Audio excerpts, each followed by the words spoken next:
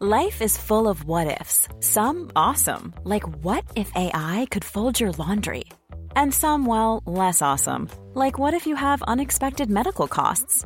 United Healthcare can help get you covered with Health Protector Guard fixed indemnity insurance plans. They supplement your primary plan to help you manage out-of-pocket costs. No deductibles, no enrollment periods, and especially no more what-ifs. Visit uh1.com to find the Health Protector Guard plan for you.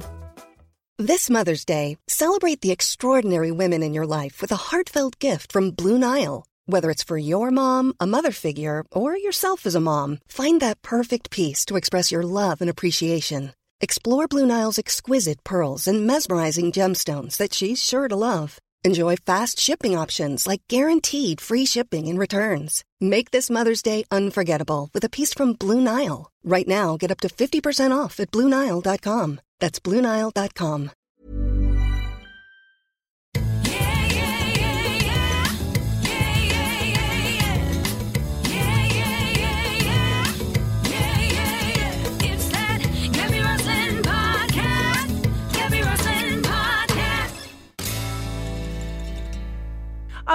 Have you just been doing your Duolingo? Is this true that you're learning Russian on Duolingo? If so, how long's your streak?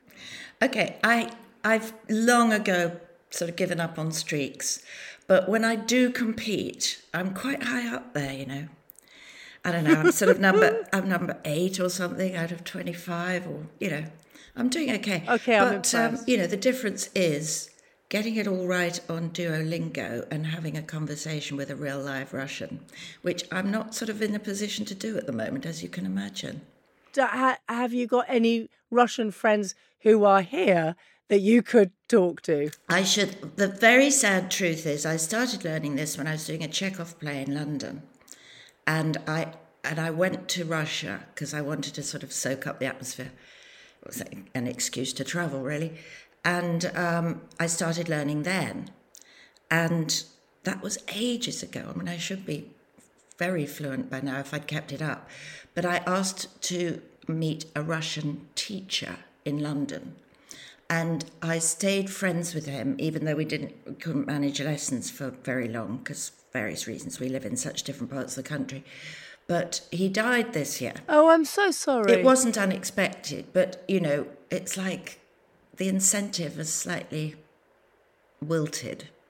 And I'm sorry. But, you know, this is not just in order to communicate with Russians and read Russian literature. This is to stop me getting Alzheimer's, really.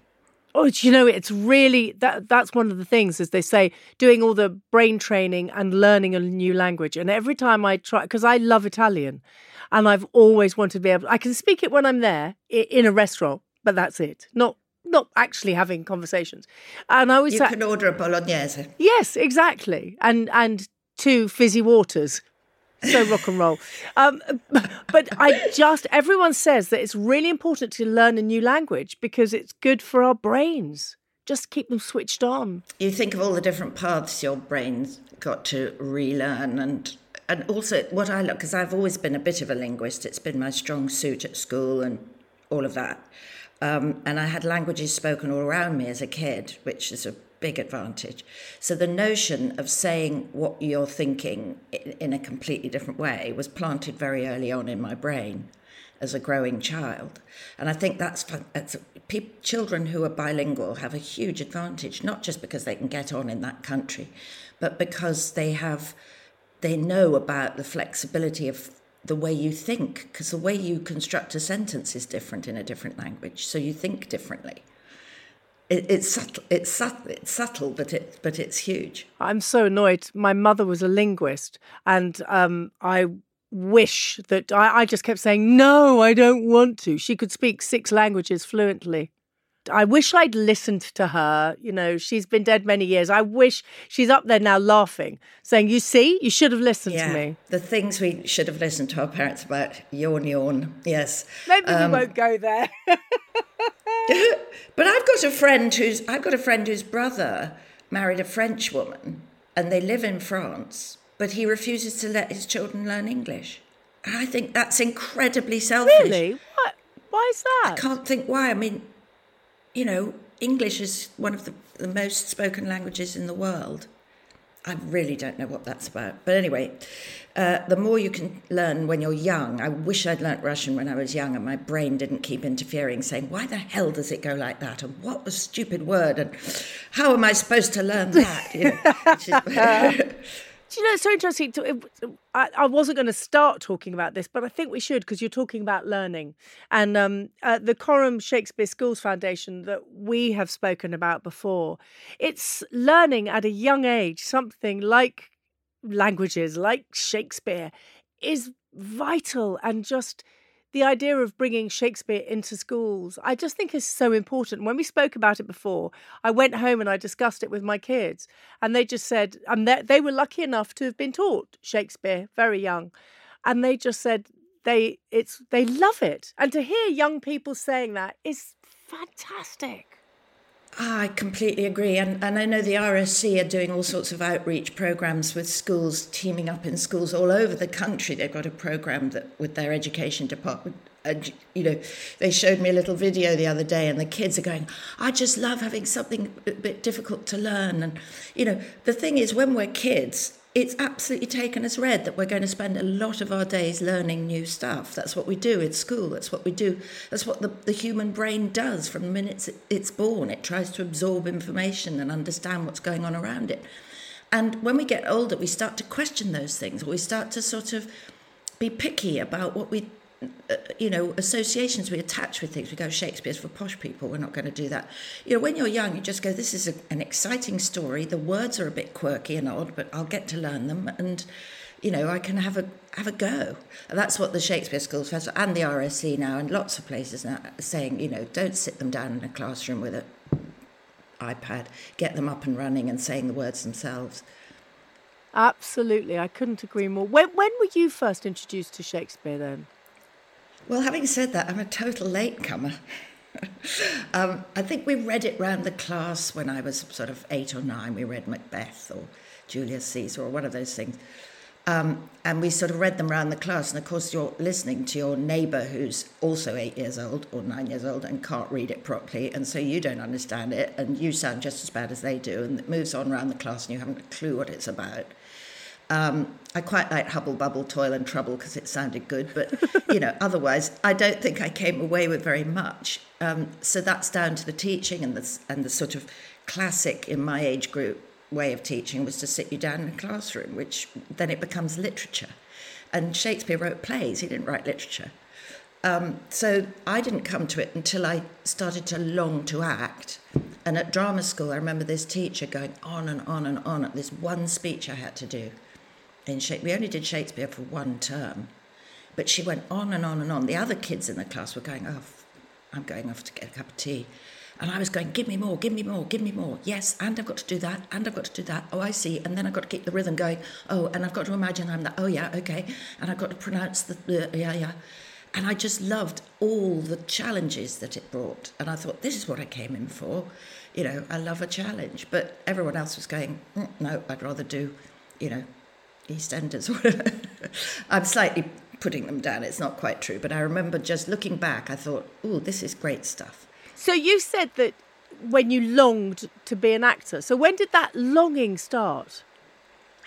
Well, I think very early on, actually, I decided I wanted to act, like about 9 or 10.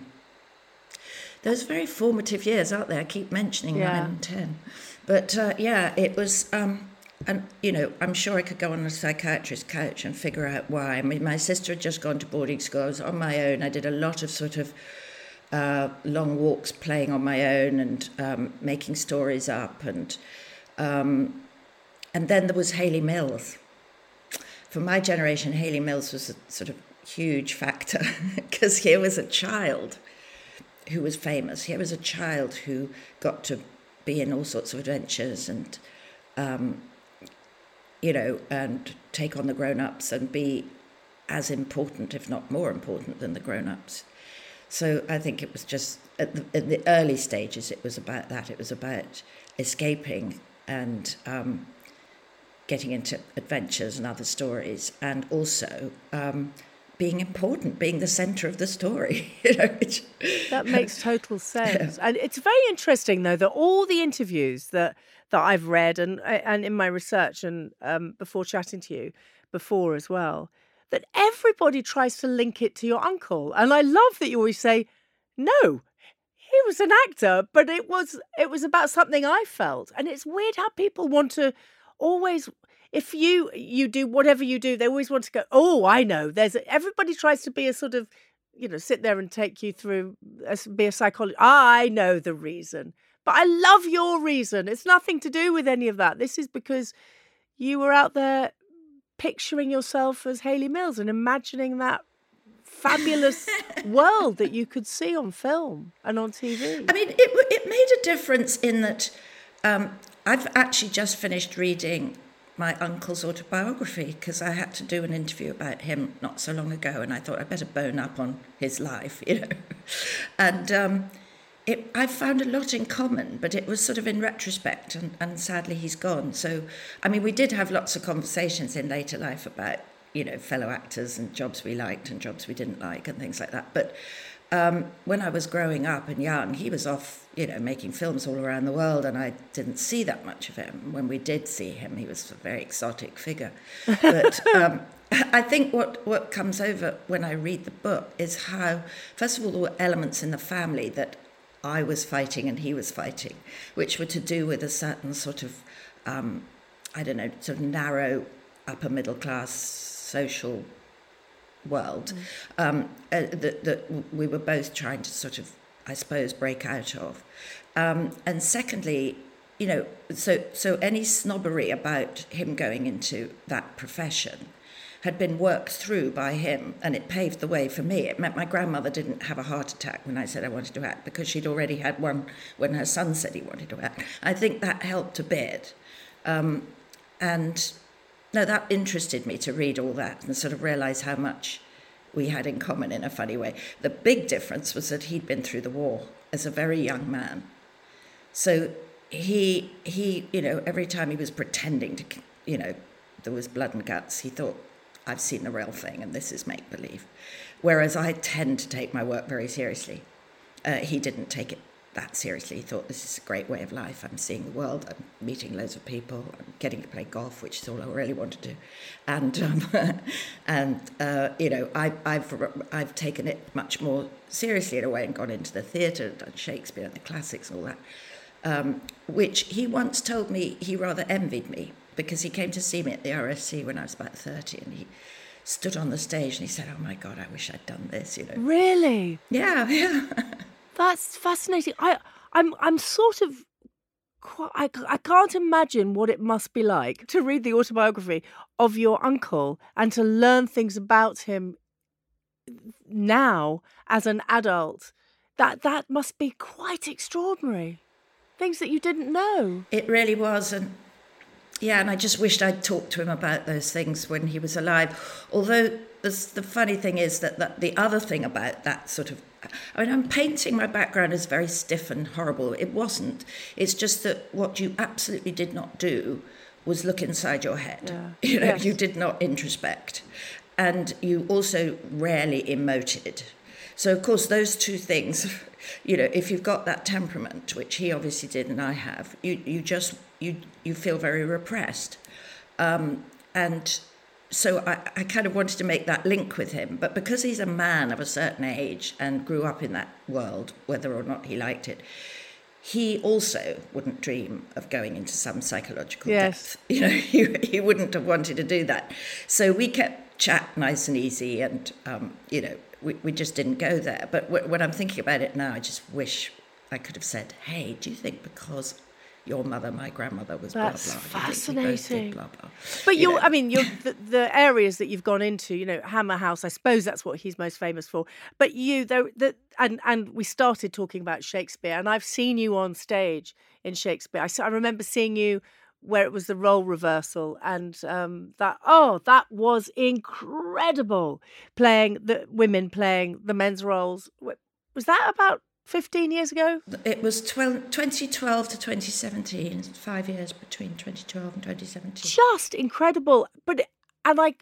And it didn't play with my mind at all. It absolutely made sense. And it was very liberating. I took my elder daughter, who's studied theatre. She's 21, so she was very young, and I took her to it, and she found it incredible. I still to this day, and I've seen you in so many things. We'll talk about other things, but that one, I don't know, it played on my mind in a most beautiful way. I can't think of another way of putting it. Well, that's so good to hear, and of course, it went down incredibly well, even though there was a lot of prejudice before we did it.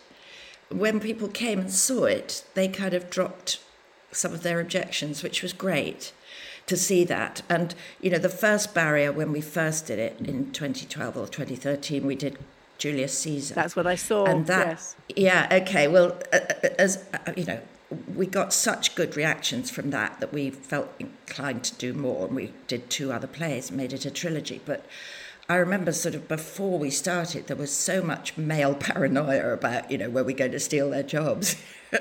And it was even written in the papers, poor men, they're going to, and you thought, wait a minute, we'd have to do this many times over to equalise, it's not going to happen, don't worry, your jobs are safe.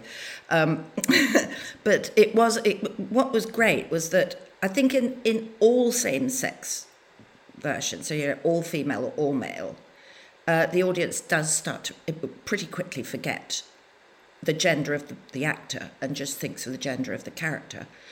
If you mix them within the play, I think you've got to have very good reasons for doing that, because I think the audience gets a bit muddled. If you have a male Juliet and a female nurse and a male friar and a female Capulet, it's sort of odd. So I think that the one of the purposes of all female, apart from balancing up the gender balance of actors, was to make people hear the play properly, yes, and not worry about what was getting in the way. I absolutely loved it. I remember studying Julius Caesar for they weren't called GCSEs in my day, but for GCSE, and always I wanted to be Brutus, and there it was happening. It was fantastic. It was fantastic. So if we may, let's talk about the most recent stuff, and 2 of the biggest shows that everybody's talking about, actually, and The Crown as well, and so many other things. But Ted Lasso that we spoke about before, and Succession. The finale, the penultimate and the finale of Succession, I was screaming at the screen, and you told me I would, and I did. Ted Lasso, I cried. So let's talk about Succession first. Just beautiful, the writing, the direction, the characters. It was, oh wow, it was superb. Was it? Did you feel that when you were in it? It's such a strange thing, because obviously when I came back into different seasons, I knew that it was a big hit, and I knew that it was wonderful because I'd watched it myself as a viewer. So yes, I was aware that it was a great thing. But I think right from the very beginning, I got sent the pilot, which they'd completed, just episode 1 of season 1, and that was all they'd filmed. And I watched it, and I thought, and I said to my husband, why can't we Brits write like that? Because I thought it was Americans. Yes. And then I found out all the writers were Brits. So it wasn't so much about the talent of the writers.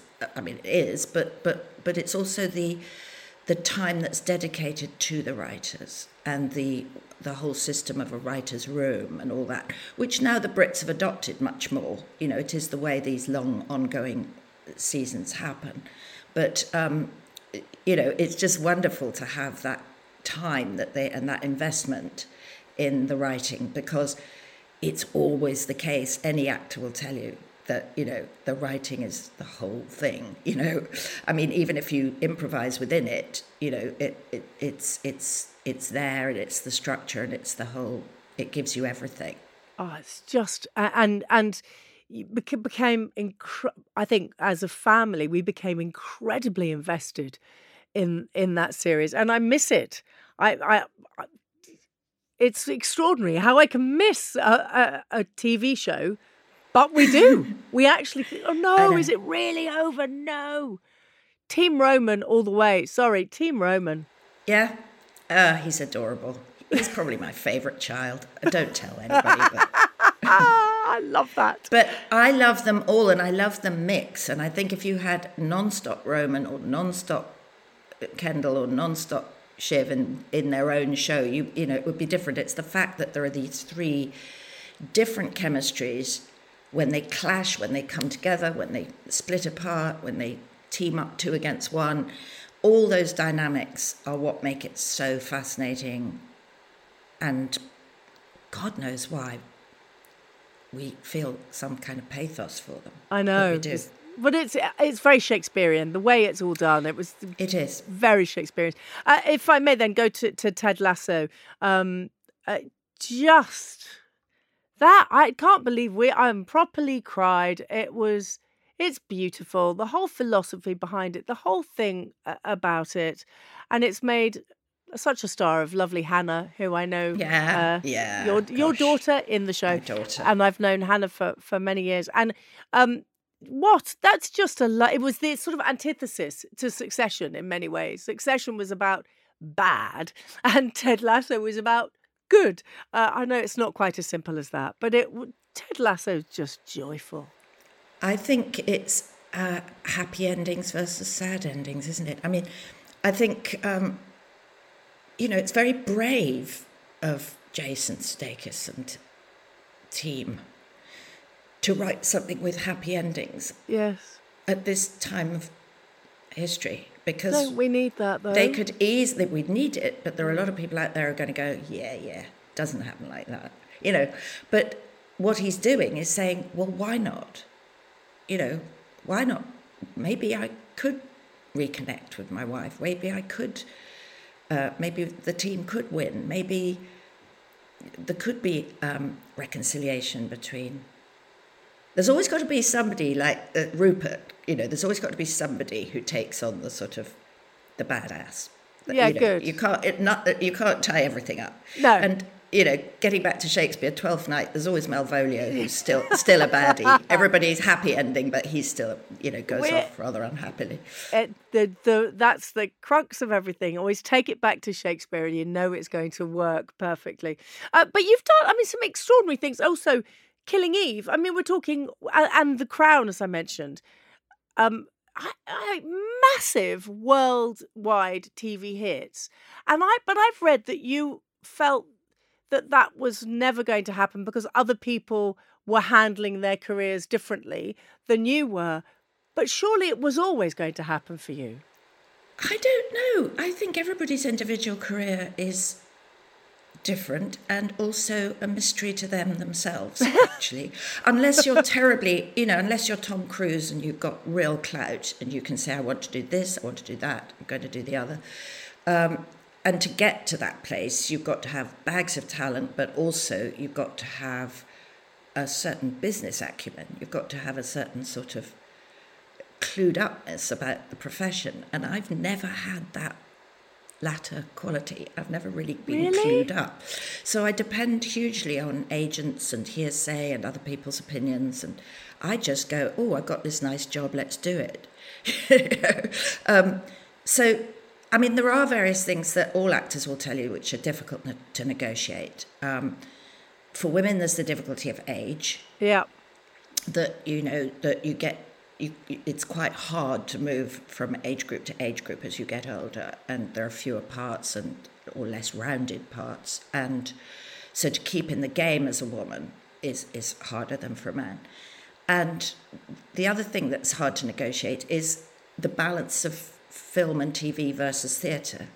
Because if you're doing a lot of theatre, you're not free to do film and TV. And if you're doing a lot of film and TV, you're not free to do theatre. So it's very hard to combine the two things. And you have to be a bit strategic about it and say, well, look, I really want to do some film, so I'm going to have to turn down every theatre offer I get for the next year. And then maybe nothing shows up. So I did keep getting wonderful things in the theatre, and I don't regret that at all, because it certainly, grew me up, made me more confident, and also saw me through those 40s and 50s. I was playing Shakespearean heroines who were supposed to be 30 when I was 50, because it doesn't really matter on stage, that if you've got a few lines. But then suddenly I thought, actually, I've done so much in the theatre, where do I go now? And I have always intermittently done TV, and there have been times, even when I was younger, when I did a whole series and take the lead. But it hadn't happened for a while, and I thought, maybe I want to do that now. And then suddenly all this really great work came my way, and I don't know if it came my way partly because I'd built a reputation in the theatre, or just because I was available suddenly. But whatever happened, it was great. Do you know? I think it's more to just the fact you were available, Harriet. I really do. I think there's more to it.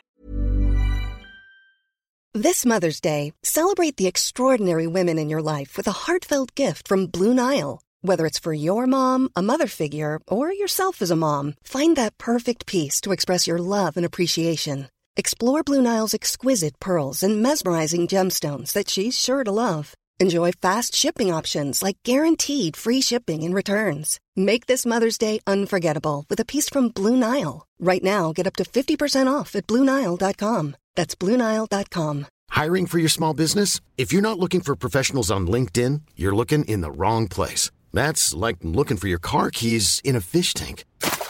LinkedIn helps you hire professionals you can't find anywhere else, even those who aren't actively searching for a new job but might be open to the perfect role. In a given month, over 70% of LinkedIn users don't even visit other leading job sites. So start looking in the right place. With LinkedIn, you can hire professionals like a professional. Post your free job on linkedin.com/people today. There's never been a faster or easier way to start your weight loss journey than with PlushCare. PlushCare accepts most insurance plans and gives you online access to board-certified physicians who can prescribe FDA-approved weight loss medications like Wegovy and Zepbound for those who qualify. Take charge of your health and speak with a board-certified physician about a weight loss plan that's right for you. Get started today at plushcare.com/weight loss. That's plushcare.com/weight loss. plushcare.com/weight loss. But if we can go back on ageism, I don't want to talk about it too much because I feel that it becomes the sort of the headline of everything for us women. And every time anyone interviews me, they always talk to me about my age, and they never talk to a man about their age. Yeah. Ever. Exactly. You've made your point. But I think the fact that we're in my job, if I was a painter, I could paint at any age. Yeah. If I was a pianist, I could play, sportsmen and athletes and dancers, people like that, they have a real age limit on their careers, which I would hate, but at least you know it from the beginning. We don't really have an age limit on our career. I mean, the uncle was working till he was 93. So, you have that ahead of you. But at the same time, I think for what I feel for a woman is more that the roles are always, or pretty much always, based around a man. So you're a wife, a mother, a daughter, or a girlfriend. Or, you're in relation to a man. So the man, this is historical. We're hoping things are changing, but there is still this going on, so that the man can be whatever age he is. And then you'll go up for the job to play his wife, and they'll say you're a bit old for his wife or a bit young for his wife. Do you see what I mean? Rather than Absolutely. you're right for the part. So it's irritating, more than irritating.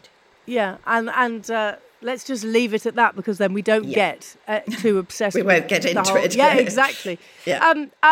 This is a very strange question, but I want to ask it about finding out that you were going to be a dame.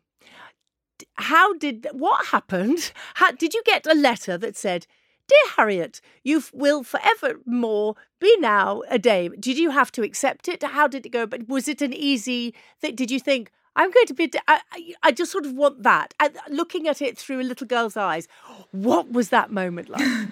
Well, I'd already got a CBE, which is a sort of step down from that. So I got over the shock of me? I'd got over that. And I also slightly knew the routine, which is they write you a letter saying, it's come to our notice that we would like to. Do you object? Would you accept it? Because what they don't want is for you to turn it down the night before the ceremony, or the night before the announcement. So they give you sort of 2 or 3 months to think about it.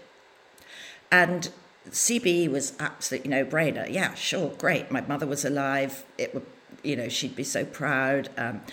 Some of my fellow actors were getting them, and I thought, yeah, extraordinary as it seems that we've become that generation. Okay, lovely. It's a recognition. Dame is different because it actually changes your title. And I thought, oh God, it's a bit, and I was quite nervous about it. So what happened again, I got the letter. In fact, I got a call from my agent saying they'd received the letter. And I was driving along a country road, and so I got out, went for a walk. I was with a friend. I thought this is a bit surreal. And I'd had a few people saying, well, if you're a CBE, the next step up is a dame, that'll happen. And I was going, no. But the idea had slightly been planted. It wasn't a complete out of the blue. But at the same time, I'd rehearsed turning it down because I thought that was the noble thing to do. I thought, I don't like, here am I, somebody who preaches equality and, I shouldn't sort of accept this, And so I thought about that. And then I thought, sorry to get back to the women question again, but I thought, look, every actor of my generation or a bit older has accepted a knighthood. So, and there are very few who'd accepted a damehood at that point. There are more now. And I thought, do you know what? The reason there aren't so many dames is because they don't have such long careers. And that's all wrong. So I should take it and get out there. And I did. And I'm pleased to see that lots of other people have become dames since. And also, it's not something I can swing about or use on a daily basis. And that's exactly what I wanted to know. Do you go to a restaurant, do you book in the name of... Oh, you don't? Oh. Well, very occasionally, I'll tell you what, if it's a charity or a letter to the government or, something that might need that clout, I will always use it. It's on one of my bank cards and not the other. Because I think... I think if people think that I'm a dame, people don't really know what a dame is, and they say things like, are you in the House of Lords? And I go, no, that's a baroness. But so I've got one card that says, in case, if somebody thinks, oh, she must be rich if she's a dame, and you go, no, hang on. But also it causes all sorts of nightmares on most websites because, they have a drop-down menu saying, what's your title? And they practically never have dame on there. I love that. Yeah, and if you sometimes, so I go, okay, if I want people to know I'm a dame, like, as I said, if it's a letter to the government or something like that, it'll say first name and I'll put Dame Harriet. Oh, and then you go to the airport, they say, you're not here. I said, look under D. Oh, that's what. And what does your husband? I mean, I hope he calls. While he helps you around the house. I think that might have been him doing your microphone. Does he say, "See you later, Dame Harriet"? Please say that your husband walks around doing that. People call him Sir Guy because they think it's unfair that I should have a title and not him.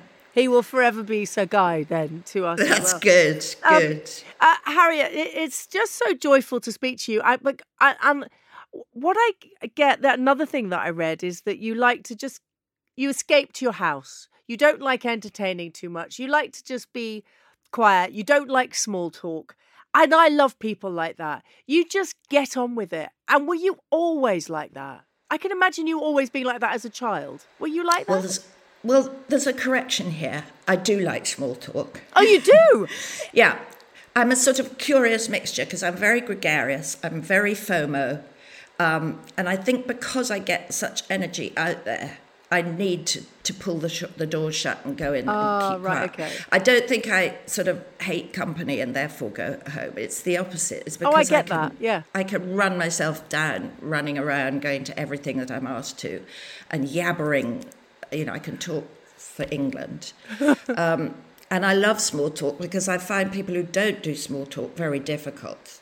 If you can't sort of grease the social wheels with a bit of silly chit chat. I get completely, oh God, this person wants to talk about Proust, So yeah, no, but what I mean is, yes, I'm not very good. I am quite private. I'm a sort of mixture of very gregarious, but also I love privacy. So that makes complete sense to me. I absolutely get it. Thank you so much for joining me on this. It's each time I've now spoken to you, I come away smiling, and you do that, and I love your acting. I mean, that's what I mean about coming away smiling. I'm a fan. So there we go. I'm just being honest. I am a fan. Thank you, Gabby. And now on this podcast, I always ask what makes people belly laugh. And you do have that glint. Look, you're doing it now. People can't see. You have that glint, and I can just see you thinking. What makes you properly belly laugh? Oh, God. So much. I love that. That's the best answer. I don't know. I'm just, I am quite a giggler, really, and a laugher. Physical comedy makes me belly laugh. But... people falling over then? Is you talking about slapstick? Yeah, that makes me laugh, but not... I don't like that thing where people send in videos of their cat being caught in a trap or, a kid falling into a swimming pool. I hate those because I think they're a bit, they're a bit violent. but I love ridiculous things. I've got a very silly sense of humour, I think. And are you naughty on set? Yes. Yeah. Absolutely. I spend a lot of time laughing, actually. As everything, I've just talked about the contrast between being social and being private. I can be very serious and very het up, but I also can be extremely silly, all within the space of 10 minutes. So what makes me belly laugh? What would make me belly laugh is if I suddenly fell off this chair. That would make me laugh a lot as well, so please don't do it, because then I couldn't say anything else. Harriet Walter, thank you very, very much. An absolute pleasure to speak to you again. Thank you.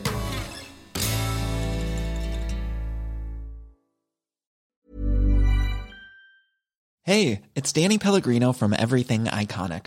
Ready to upgrade your style game without blowing your budget? Check out Quince. They've got all the good stuff, shirts and polos, activewear, and fine leather goods, all at 50 to 80% less than other high-end brands. And the best part? They're all about safe, ethical, and responsible manufacturing. Get that luxury vibe without the luxury price tag. Hit up quince.com/upgrade for free shipping and 365-day returns on your next order. That's quince.com/upgrade.